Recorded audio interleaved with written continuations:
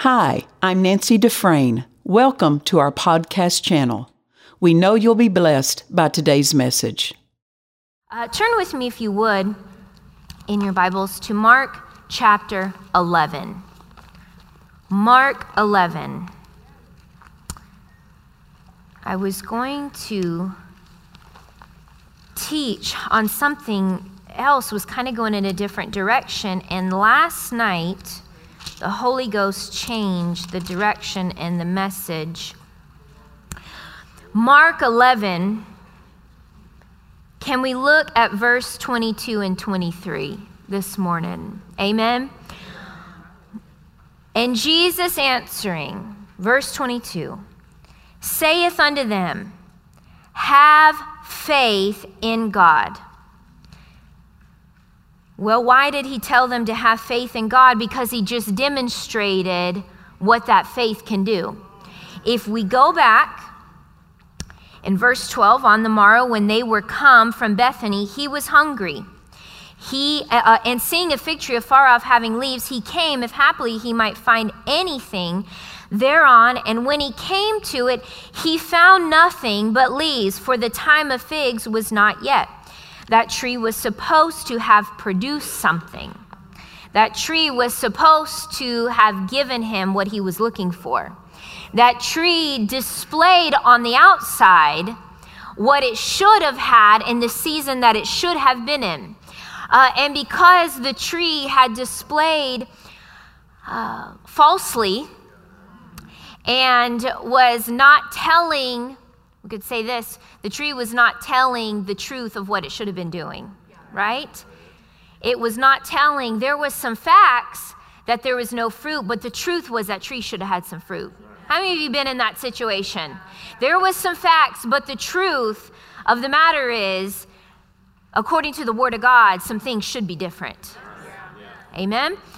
So Jesus is going to teach them how to take the facts of the situation and implement the truth of God's word. He said here, and Jesus answered, said unto them, no man eat fruit of thee hereafter forever. And his young disciples heard it, and they came to Jerusalem, and Jesus went to the temple, and he began to cast them out that sold and bought in the temple, and overthrew the tables of money changers and the seats of them that sold doves. And we'll skip down. As they're leaving the city, this is when they pass by the next morning. They see the fig tree dried up from the roots, and Peter calling to remembrance, saying unto him, Master, behold, the fig tree which thou cursed is withered away. And Jesus answering saith unto them, have faith in God. For verily I say unto you that whosoever shall say unto this mountain, be thou removed, and be thou cast into the sea, and shall not doubt in his heart, but shall believe that those things which he saith shall come to pass, he shall have whatsoever he saith. We are empowered to move mountains. We are empowered to move mountains. Our hearing of the word is to enable us to live by faith in spite of what we see. You are empowered to move mountains. This is a mindset, you understand. This is a way of life that we live mindful, that I have been empowered through the word of God, the life of God, the resurrection power of God. I have been empowered to move mountains. That means that we are done with seeing ourselves in relation to the mountain. We're done looking at ourselves in comparison to the mountain. Why do people go to the mountains? Because they are so grand in comparison to how small we are. Right? That's what makes them so majestic. That's what makes them so wonderful. That's what makes them so awe. You're just in awe of what God has created in this magnificent piece of land, because we seem so small next to something so great. And oftentimes we look at natural mountains and we're reminded of how great and how wonderful and how mighty and how powerful God is. and the beauty that he has created for us to enjoy. But that's why Jesus, the very reason why Jesus compares our tests, the things that we face, the things that we come against, he compared them to mountains, because that is what the devil would love us to do, is stand in awe and go, oh my goodness, look how small I am. Look at what I don't know. Look at where I came from. Look at how little my faith is in comparison to something that seems to loom so large. This is why Jesus understood that he's going to call it exactly what the devil is going to try to make it. Is your situation a mountain? No, but the devil's going to make it that.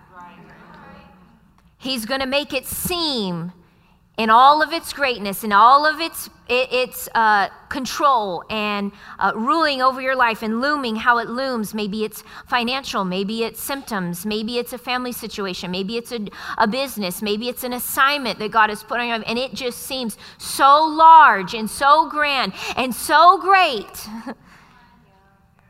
that you just go, oh, wow. How will I ever? How will this ever? When will this ever? You are empowered to move mountains. Because we know that this translates, have the faith of God. Have the faith. Jesus would never tell you to do something that he has not empowered you to do. Have the faith of God. Have faith in God. You're equipped to even have faith of God, have faith in God. Speak the faith of God. God's not asking you to speak your faith. He's asking you to speak his faith. This is why it talks about having childlike faith. My children have enough faith to repeat everything I say. Did you know that? You know, I'll tell Nanny Kate, go tell the boys to get a shower. You know, because usually she's kind of hanging out with me after. Go tell the boys to get a shower. And you'll hear her walking down the hall. Boys! This is what she does every time. Boys! Mommy said get a shower. Well, she had enough faith to repeat what I say and know that results are going to get done because I said so. They're not going based off what she said. They're going to move their little behinds based off what I said through her voice. You have been empowered to do the same thing as a child of God, to speak his words and know that every opposition, every devil, every demon, everything opposing you must bow down, not just because you said it, but because he said it. This is what Jesus was telling them. Have the faith of God. He was telling them, you can talk to the mountain just like I talked to the tree. Now, that's really not my sermon. It's not what the Holy Ghost said. But we're gonna go through this to get there. Our new nature is a believing nature. Your nature, no matter what your personality is, no matter whether you're introverted, extroverted, you know, whatever. You like Mexican food, you like sushi, you like pasta, you enjoy getting up early, you enjoy going to bed late, you enjoy reading, you don't enjoy reading, you enjoy singing, you aren't good at singing. Because people who aren't good still enjoy singing. You know, you like classical music, whatever. I don't care, whatever personality, whatever makeup you have, your new nature, regardless, is a believing nature. You were made to believe. Say, I am a believer. I am a believer. If you can go into any situation knowing I am a believer, it doesn't matter what measure of faith you have at that moment. If you'll go in with the mindset, I am a believer. I am a believer. I am a believer. I'm a believer. Sometimes that's as far as you'll get. You know, I've been in those situations where I didn't even have the answer. But all I knew to say, no, I'm not a doubter, I'm a believer. I'm a believer. My nature is a believing nature. When I got born again, I came in believing, and I will live believing. I'll walk believing. I'll talk believing. You can even stir yourself up in faith just as a believing person. You know, you don't know the answer. You don't have the answer. You don't have clarity on a situation. You don't know which direction to go. Start with, I am a believer. I believe the word of God. I believe. This is what Pastor preaches. I believe in the power of God. It's direction. It's believing in the direction that he has created us. Amen? Our new nature is a believing nature. The new man came with the empowerment to believe. No matter how overwhelmed you are, no matter how much doubt tries to rise up, no matter how many questions you have, understand this. The new man came with the empowerment to believe. Even in the midst of struggling with doubt, you can say, I have been created a believer. Say, I have been created a believer. I have been created a believer.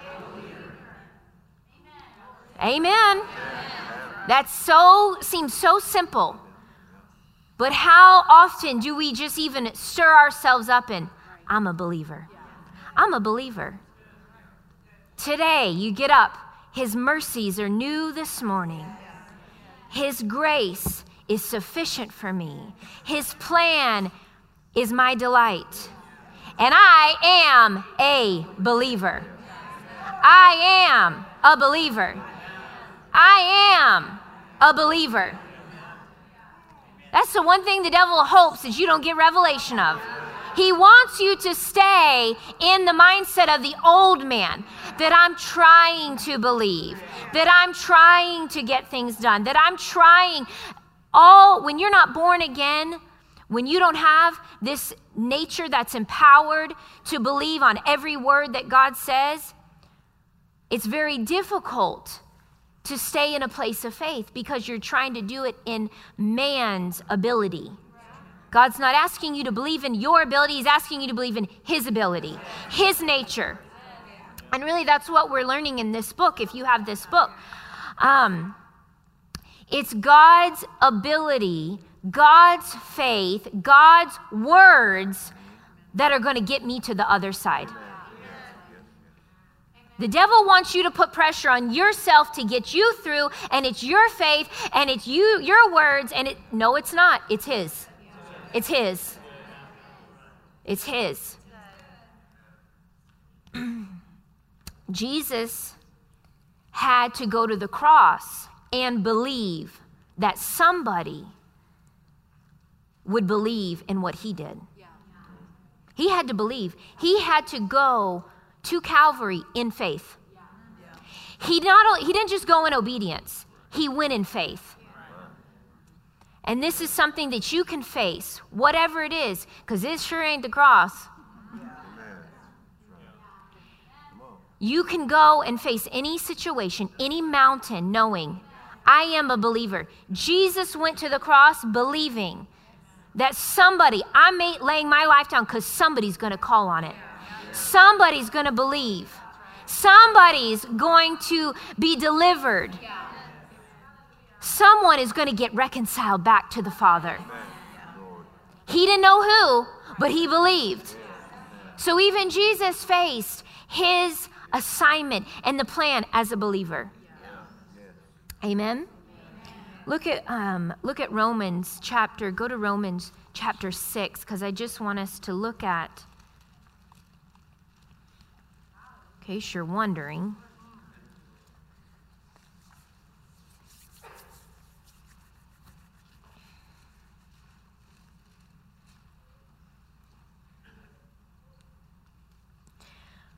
Verse 1, I'm going to read out the Amplified. What shall we say to all of this?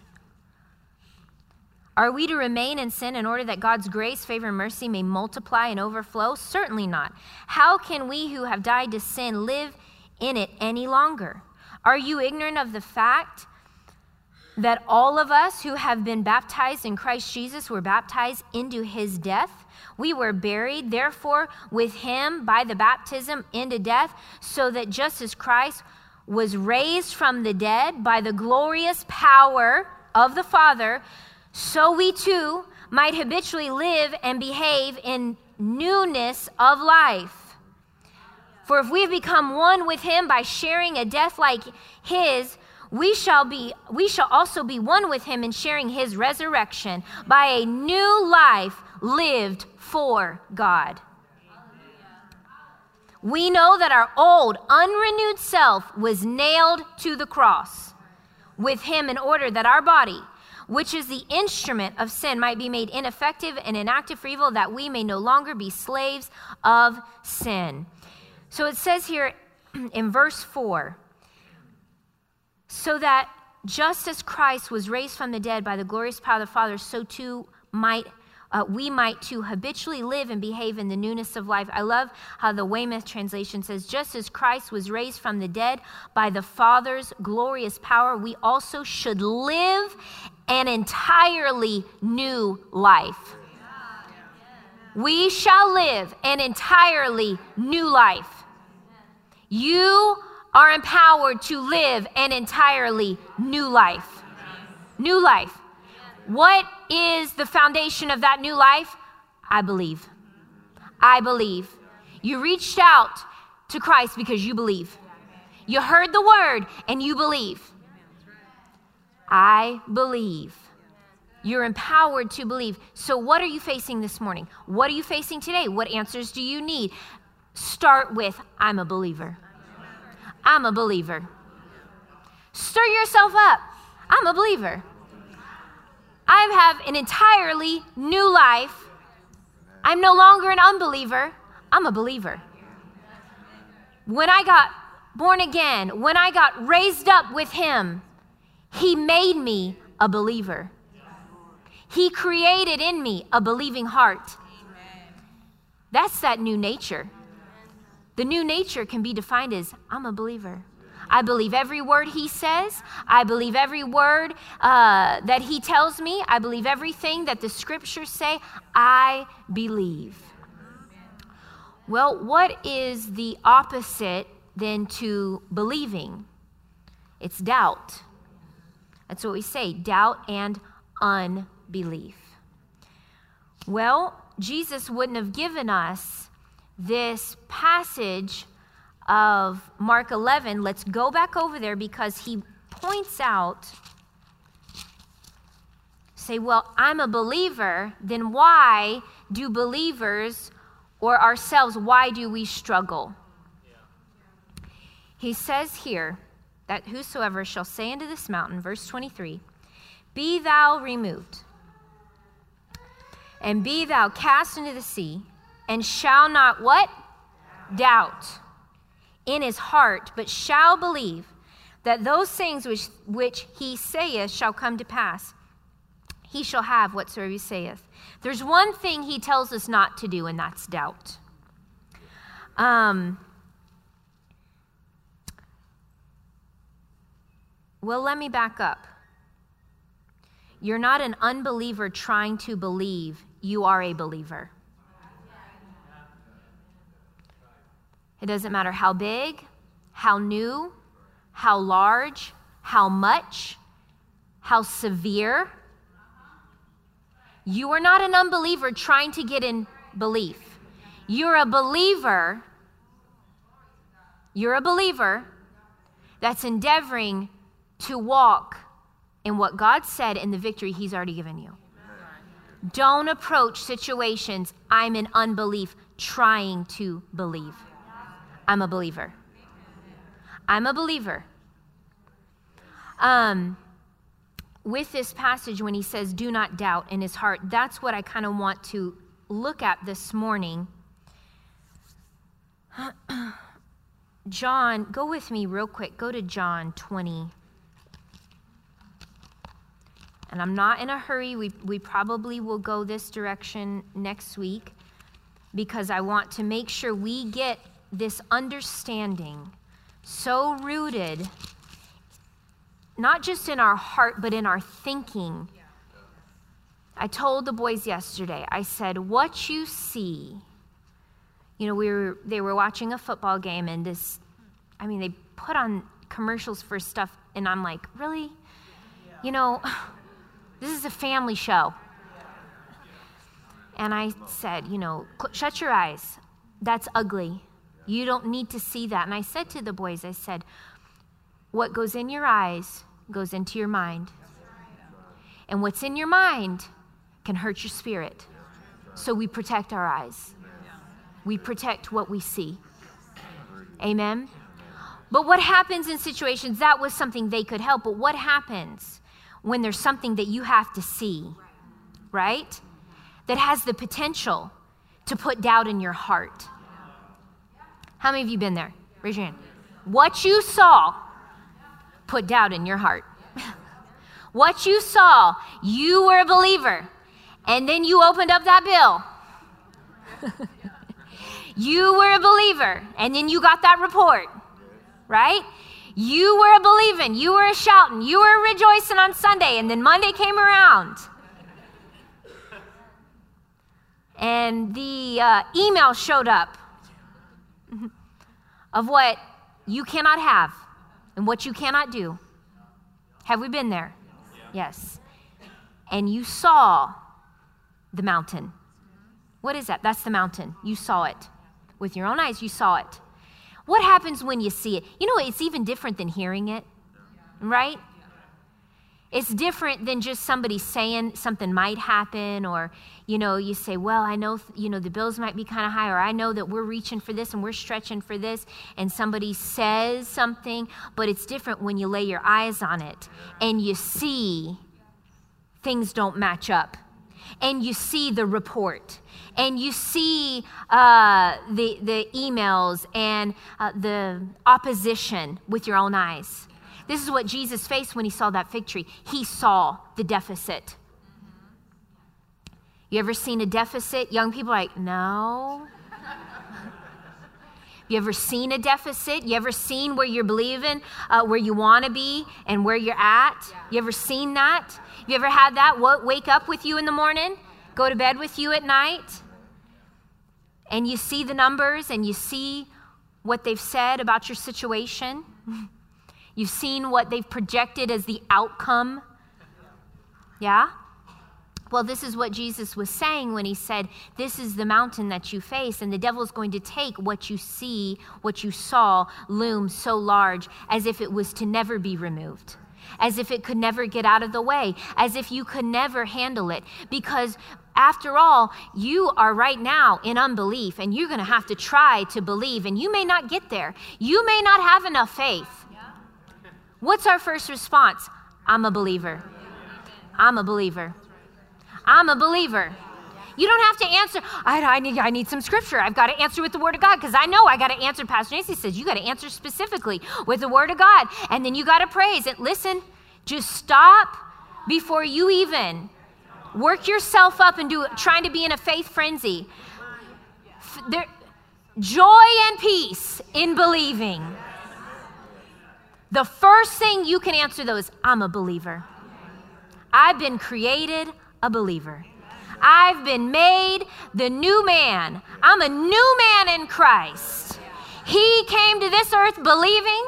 I live on this earth in his stead, believing. He's in me. I'm in him. And we're believing together. I don't know if anybody's going to believe you. If Jesus is our great high priest, he's making intercession. He's going to agree with you. He's going to believe with you. I don't care if anyone believes in what you're deciding you're going to believe. He believes. He believes. Amen? So we see in John 20, verse 21, then Jesus said to them, peace to you, just as the Father has sent me forth, so I am sending you.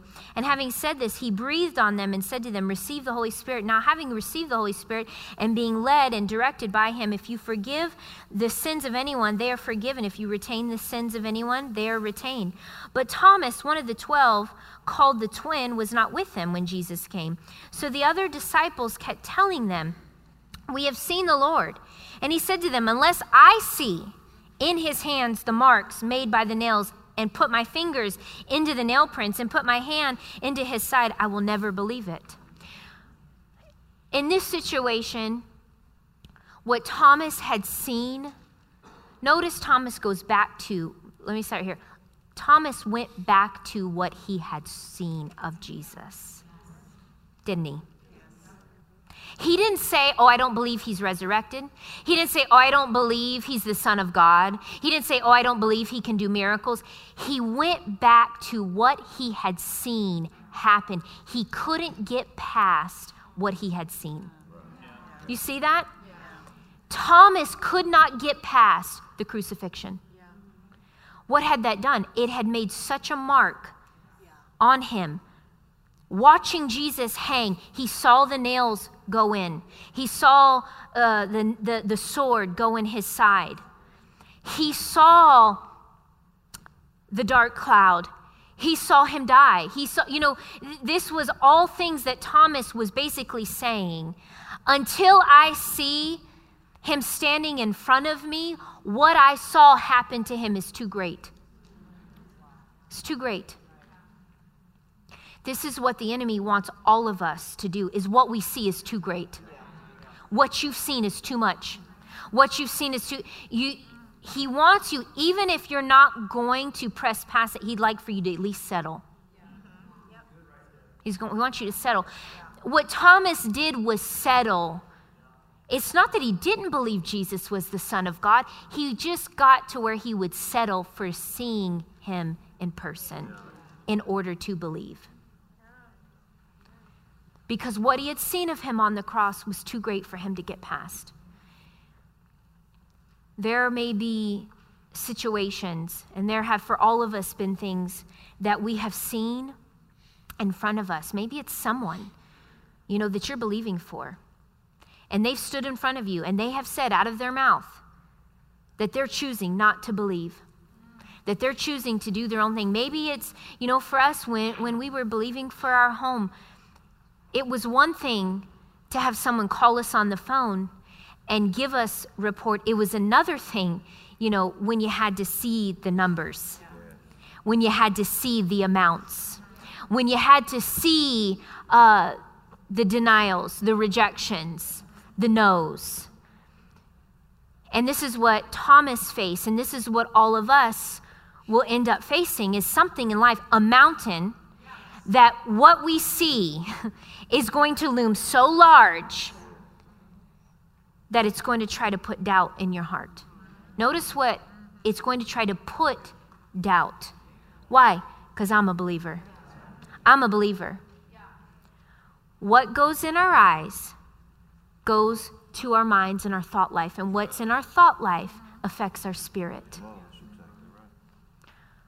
Well, Pastor, I have to see things.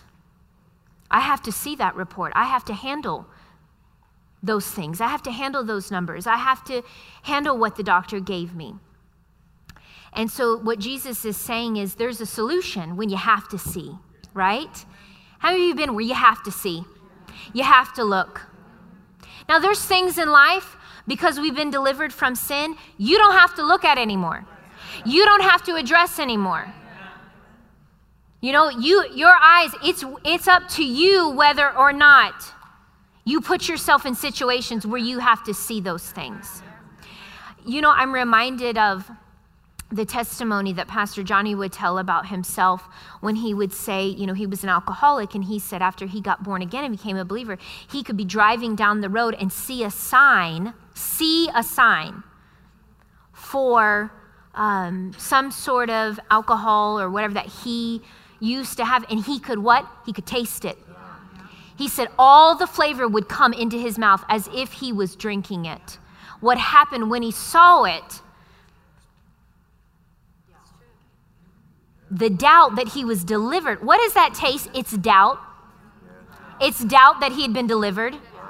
The devil's wanting him through his eyes, through seeing that alcohol. He wanted him to doubt that he was delivered. Amen. And there's a spirit that accompanies doubt. Talks to you.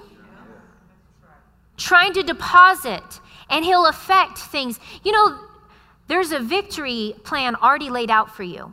So what the devil, all he can do is if you're in faith and you're believing his word and walking and staying full of his word and in his plan, and you're walking, he can affect things along that path to see if you will believe and receive the doubt based on the effects of the situation. Notice he said, does not doubt in his heart. Why? Because you've been made a believer. You have to take doubt in. You have to take it in. We can come to a place where we're so full of the Word of God that in order to doubt, you have to take it in. You have to receive. I want to be to the place where I have to consciously receive doubt. You can be that place. Why? Because we have been created as believers. So when Pastor Johnny would see that sign in that billboard, and he would look, he would have that taste, that alcoholic spirit would bring that taste in his mouth to try to get him to doubt that he was delivered and to go act on what he felt. What you see is going to initiate and wants to initiate feeling, and feeling begets action. We don't always act on what we see. It's what we see that stirs up a feeling. It stirs up an emotion. It stirs up a desire. And out of those feelings come responses. No one ever, when my husband and I, when we were talking, when we were dating, I guess you could say, and we were talking on the phone, what happened as we're talking and then as we began to come visit one another, there came a feeling from seeing one another, talking with one another, hearing one another. Those feelings led to an action of getting married, right? Making a commitment. The devil is wanting to influence things around you, influence what you see, what you hear, so that you'll have a feeling of panic, of worry, of struggle, of fear, so that it'll lead to an action that's outside of faith. But if we go back to, I'm a believer, and I'm not letting doubt in no matter what I see, no matter what it tries to make me feel, no matter what I hear. The devil brings doubt through the five senses. But God brings faith the same way. So I want to look at that this morning. Mountains are large, set, immovable landmasses that project themselves conspicuously above its surroundings. Have you ever faced a situation that was large, immovable, projected itself above all around its surroundings? And Jesus is saying in Mark 11, have the faith of God. Speak to the mountain and don't doubt. Let the faith come out before the doubt gets in. Amen. Doubt comes first through what we see. Go to Romans chapter 4. It's just he just gave me a real simple last night teaching on faith. I'm grateful because these are the foundational truths that lead us into the fullness of his plan. Romans chapter 4, verse 19. This is about Abraham. He did not weaken in faith. Notice this. The faith was in there. So faith can be made weak. How is faith made weak? Through what you see, taking in doubt, letting what you see go into your thought life, turning it over and letting your thought life affect your spirit, man. Notice he said, does not doubt in his heart. does not doubt in his heart. Where is believing come from? The heart. When you have doubt in your thought life and thoughts come to get you to doubt who you are, what you have, and what you can do in Christ, when thoughts come to get you to doubt, don't let them get in your heart. How do you do that? Answer those thoughts. There will be things that you have to see. You cannot ignore. Faith is not ignoring and not looking. Jesus didn't say, turn away from the mountain, walk away as if it was never there. Right? He said, speak to it. You can't speak to something if you're not looking at it. I want my words. You know, there were times when,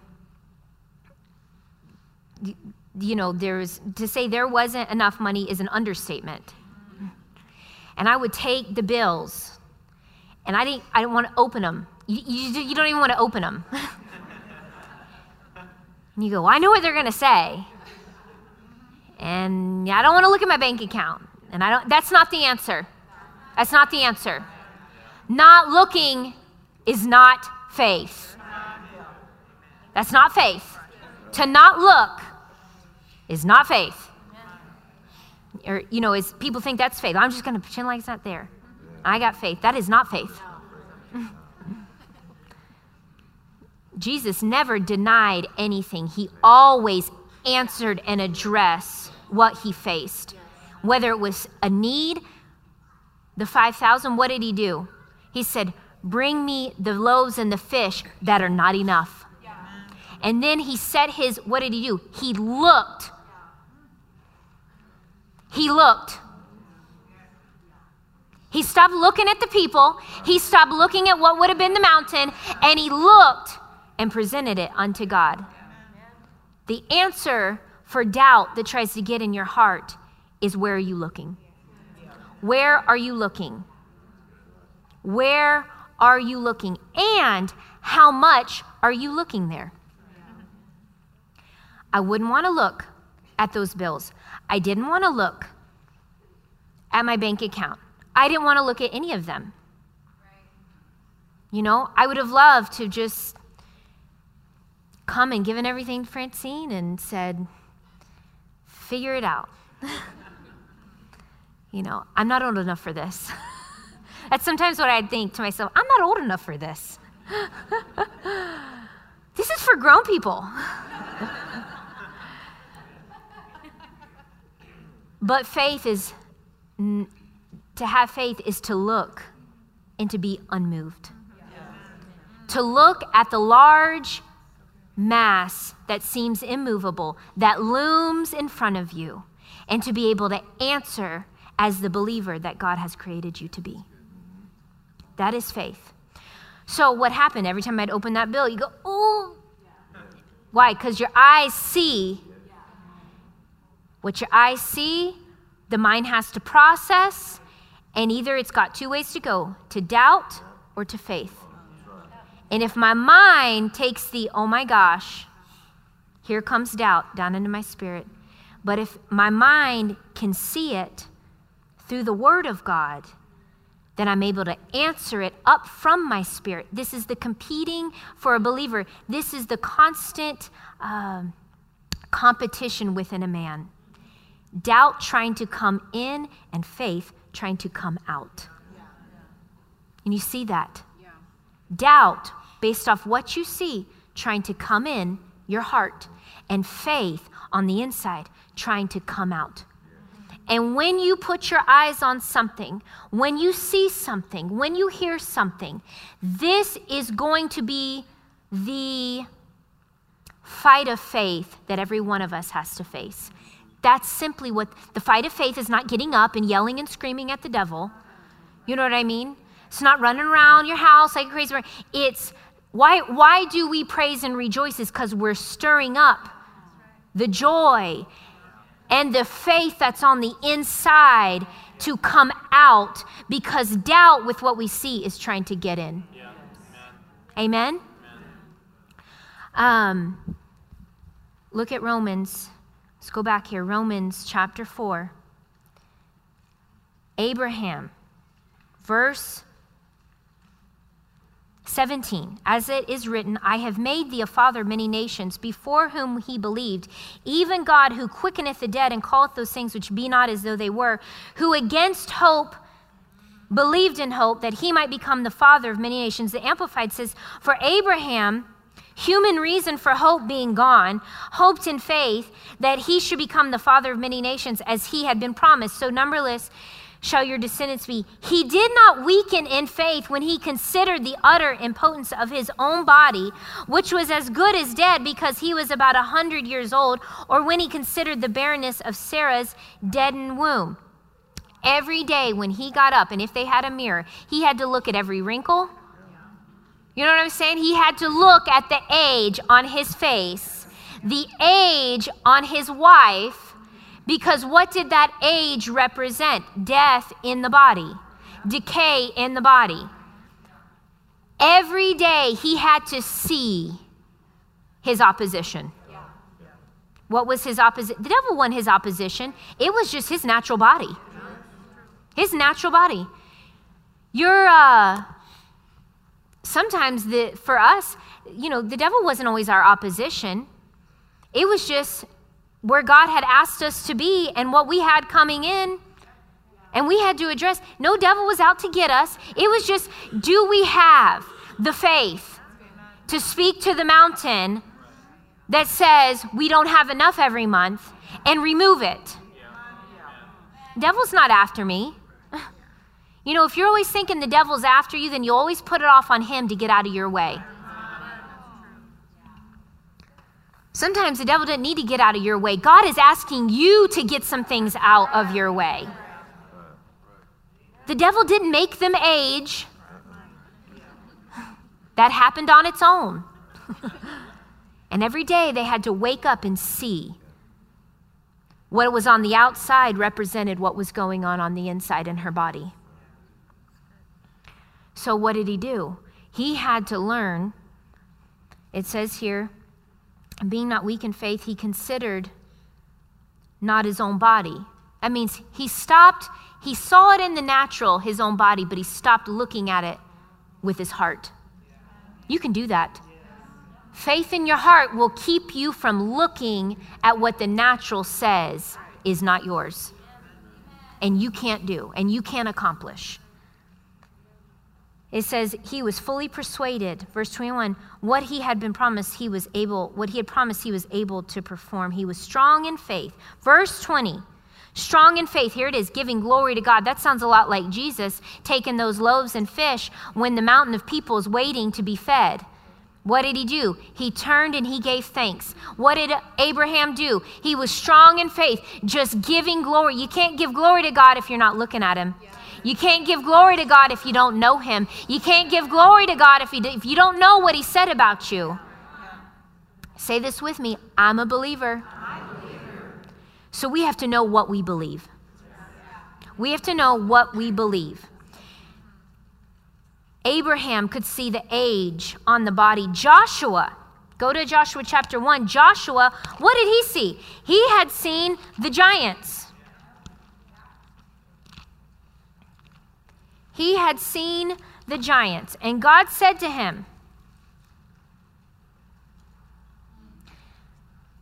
verse 8, Joshua 1, verse 8, this book of the law shall not depart out of your mouth, but you shall meditate on it day and night, that you may observe to do according to all that is written in it. Then you shall make your way prosperous, and you shall deal wisely and have good success. Meditate. You got it. You can't meditate on something unless you see it.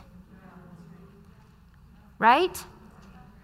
Unless you see it, you put your eyes, not just your natural eyes, but your spiritual eyes. This is why we pray the Ephesians prayer, that the eyes of our understanding are being enlightened. Why? Because I need my spiritual eyes stronger than my natural eyes. I need my spiritual eyes dictating the direction of my life, not my natural eyes. I need my spiritual eyes answering every situation. I need my spiritual eyes facing those symptoms. I need my spiritual eyes facing that family need. I need my spiritual eyes to show up every day to work. I need my spiritual eyes to be the eyes that I see my future with. So I've got to take care of my spiritual eyes more than I'm catering to my natural eyes. Amen? So Joshua had seen the giants, and God's answer for him was, let's get out. I want you to collect everybody's metal. We're going to have to get some new equipment together. We need new swords. We need new spears. You need new, stuff you put on your body, protection. You need new helmets. What would have that? The eyes would have said, I seen the giants. Now let me put myself on let me put my eyes on something that's going to make me feel better. Let's get some new fighting gear together, guys. It kind of took a beating going through that, the Red Sea and trying to get out of there. No, there was no natural solution for something that was going to have to be answered from his inward man, from the faith in his heart. God, if you're always looking to answer everything from the natural, God doesn't respond in the natural. He's not a natural God. He's a supernatural God. That the eyes of your spirit would be enlightened, that you may know what is the hope of your calling and what are the riches of the glory of his inheritance in the saints and the exceeding greatness of his power toward us who believe. All of this is coming through the supernatural flow of God. Go with me real quick so you can see this. Colossians, one of my favorite passages. Colossians chapter 1. I pray this every day for my family. For this reason, Colossians 1, verse 9,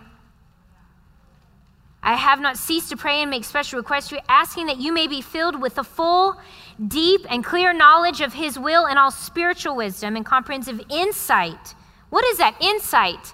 That insight is so that your heart can get a hold of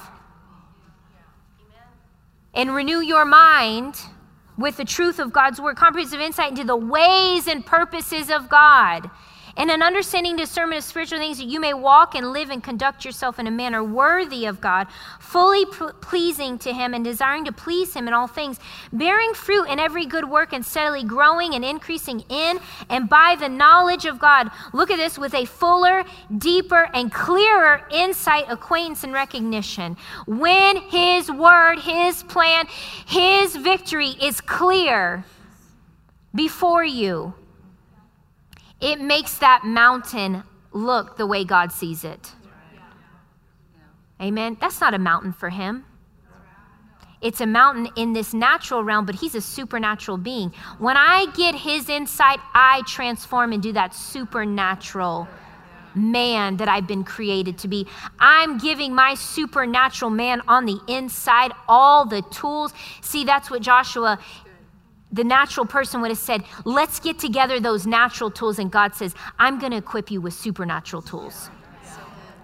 Supernatural weapons are the weapons of our warfare, and that's what comes out of the Word of God.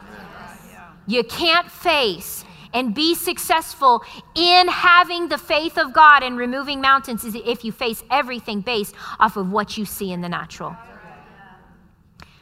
I'm reminded of the testimony of, I listen to this pretty regularly, where R.W. Shambach, he tells the story of the church. He was meeting with the church and had a great work going on in New York City, and kind of he would set up a tent, and a work came out of it, a church came out of that.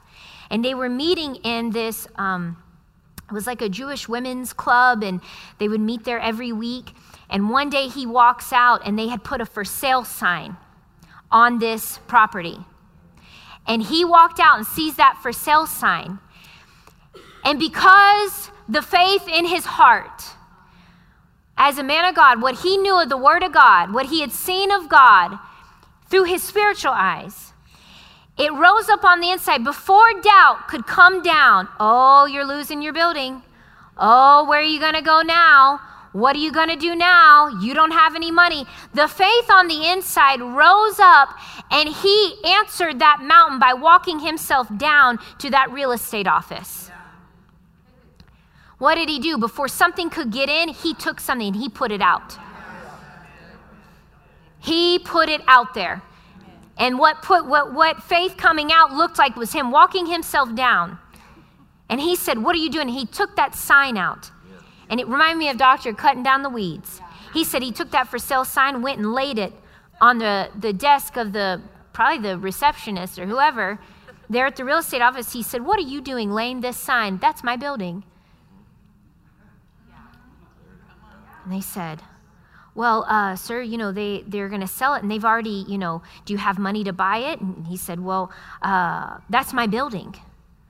"Well, I can call the owners, but I'm telling you, they've already turned out an offer for $250,000.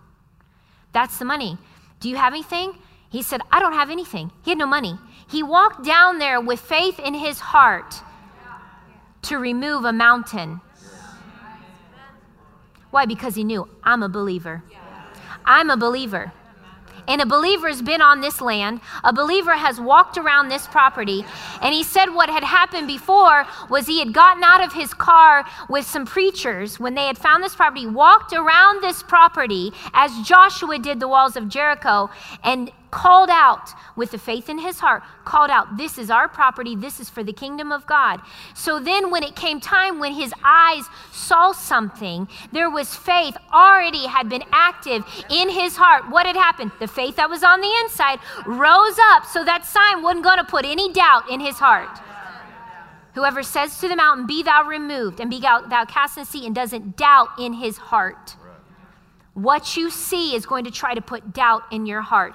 But if what you do before you see it fills up your heart with faith, the faith of God, you'll have a flow that comes out so aggressive, just like R.W. Shambach. You'll take that sign out and you go and lay it on somebody's table and say, "What are you doing?" And they said, "Well, they've already turned it. What can you bring?" He said, "You get that realtor on the phone." He said he called in, and they were in a board meeting. And it went straight to the board meeting of the owners of that building. And he said, I heard him go, oh, I'm so sorry, I didn't mean to. He said it had passed the switchboard supernaturally. Go straight to the board meeting. And they said, "Well, who's asking to buy it?" "Well, I've got this preacher here, and they've been meeting in this building every week, And he said, "Tell him I want to buy it. That's my building." And he said, "They want to buy it, but he says he doesn't have anything." And he turned to me, he said, "They said they'd sell it to you. They've already turned down an offer for $250,000, and you don't have anything." And he said, "Well, do you have anything to give?" And he said, notice this. He said a number came up in his heart. That's the key. The faith in your heart will give you the direction from your heart. God's direction flows from your heart, not from your head. If you're used to going based off what you see, you'll get direction based off what you see. So he had faith in his heart. He made an act of faith from his heart, and then God gave him the answer in his heart. And he said that answer rose up on the inside. Why? Because he's refused to let doubt get in. Refuse to let doubt in your heart, and answers will flow so much easier, so much quicker. It won't be a struggle. So up from his heart floats, "Tell him you give him $75,000. He said, "I'll have $75,000 to you." I believe it was by Monday. It was some short timeline, and they took the offer. And every step of the way that they needed money, God brought all the money, to the point where there was one time they needed the last $10,000 for an amount. Actually, I think he had broken down that $75,000 and brought it in, and the last $10,000 of that money, the amount that they need to fully purchase the building, he had the money every week by a certain day, $10,000 would come in, and he'd bring it in. And by the last $10,000, it's about 2 hours before he's got to be there, and he doesn't have the money. The money's not in his hand. And he said he sat down at the church building, just waiting, for that money, because it wasn't in the account. And he's waiting, and he knows God has brought the money this whole time. He doesn't see anybody. He hasn't heard anybody. And he said, "I'm just waiting down there." And he said about 10 minutes before the money's due at noon and we were going to lose the whole deal, he said, "I see this little old lady walking down the street." And he walks out, he said, "Give me my money." And she said, "Brother Shambach," he said, "I said, give me my money. I know you brought it." So you say, "That's so rude." No, that's faith. He knew the woman. He knew the woman. And she brought out an envelope with $10,000. And he said, "I don't have time, sister. I'm going to the bank." Why? Because one sign could have derailed the entire plan. Your eyes on one thing can derail the entire plan. So God's answer for the children of Israel was meditate. Get your eyes. You don't need to see anything in the natural to make you feel better. You need to see my word. This is the answer for doubt in your heart, is your eyes on God's word. You can't receive insight and revelation if you're not in the book that reveals it. This is the book of Revelation. This is the book of great insight. You want insight into the plan of God for your life? You want insight into prosperity? You want insight into divine healing? Get your eyes on God's word. And this is for the kids, because it's Christmas. And they're going to be leaving next week to go to do choir. God gave me this illustration even for the kids and for all of us adults as well. At night, when they tell you that if you, like a TV or your phone, it emits blue light and it affects your sleep, and so I don't know, they got these blue light glasses that you can wear. I don't know if it's a gimmick or, I'm sure there's some truth or a trend, and, all the young people, they get their blue light and they say it's supposed to help you sleep better because it doesn't mess up, your rhythm. Well, what do people want to do? They still want to look at their stuff. They still want to look at their TV. They still want to look at their device. They say even supposedly lamps and stuff emit this, blue light that'll mess up your sleep patterns. And so they've come up with these glasses that people wear at night when the sun goes down to block out these blue rays or these blue, this blue light. Well, you can't just, when it's time to turn on the lights at night, go, I can't look at that. I got to go to bed. Nobody does that. Some people might go to bed when the sun goes down. I know Rochelle does. And my husband likes it dark, but we don't go to bed, right? We don't quit things just because, we've got to turn on the lights and we can't mess up our sleep patterns. We have to go to bed. What do? We turn on the lights. We still got the TV going. You're still doing emails on your phone. You're still doing business. You're still doing stuff. And so the solution is, because they know everybody's not going to turn their stuff off, they give you these blue light glasses to help prevent those from going in your eyes, right? Those blue rays to mess up your sleep and to mess up your health, whatever. I'm sure there's a lot more to it than that. I just don't wear them myself. So if you do, that's good. And so this morning I was getting ready, and God said, there's things that you have to see. There's things that you have to address and look at, because facing the mountain is not about turning around and pretending it's not there. So you put on God's word, right? And as you are in his word every day, and you've got his words, in your eyes? Is it set your attention on things above? Set your eyes, giving glory to God. Jesus turned and set his attention on God. As you do that, and you can look at any opposition, you can face what can I do with these glasses on? I look at any phone, any iPad, I can watch any TV. And supposedly I'm going to sleep great because the blue light is not getting in, right? This is the same thing with God's word. When you are full and your eyes are continually on his word, you can look at sickness, you can look at disease, you can look at lack, you can look at a need, you can look at any situation, any obstacle, any mountain, and you can look at it. You don't have to turn away from it, pretend like it's not there. You can look at it, and the doubt that comes with it won't get in. It's not going to get in. Believe in your heart, not doubt in your heart. What your eyes see will affect the way the mind thinks, and the way the mind thinks will affect hinder the effectiveness of the spirit man. So if my eyes are continually and regularly on God's word, feeding on God's word, keep them in the midst, of thine heart? For they are life to those who find them and health to all their flesh. Then that means whatever I see to try to steal health, guess what? You're not getting in. Doubt's not getting in. The Word of God is the answer. Keeping your eyes on the Word of God is the answer to Mark 11 and keeping doubt out. That's the one thing he told us. The action of speaking and believing. But he said the one hindrance is doubt. Then I want to become proficient and making sure doubt doesn't even get in my heart. You can live to where doubt never gets in your heart. And that is seeing the Word of God continually when you wake up in the morning. Notice this, he talked about seeing a mountain. He didn't even talk about hearing a mountain. The number one way doubt gets in is through what you see. It's through what you see. Well, I don't know if I'm ever going to get married. I don't know if I'm ever going to get a spouse. Well, why do you say that? Is it because of what you see in the mirror? Is it because you see other people? Is it because what are you looking at that tells you that's never going to happen for you? You're seeing something.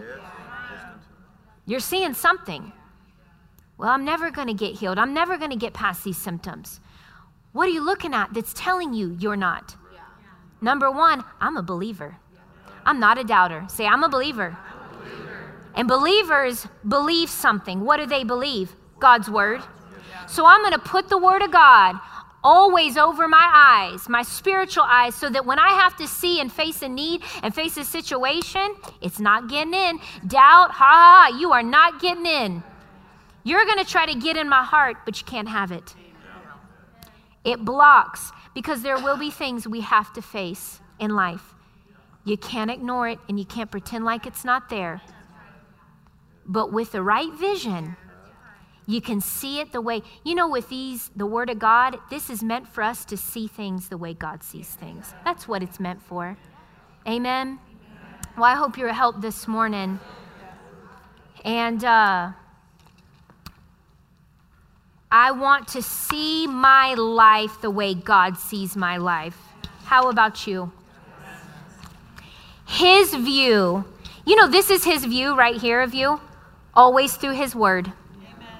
He's always looking at you through his Word. He's always seeing you through what his Word says about you. You've got to learn to see yourself through what his Word says about you. Amen. We trust you've enjoyed this message. Visit us at DufresneMinistries.org to learn of our upcoming meetings, share your testimony, become a partner, or visit our online store. This program has been made possible by the friends and partners of Dufresne Ministries.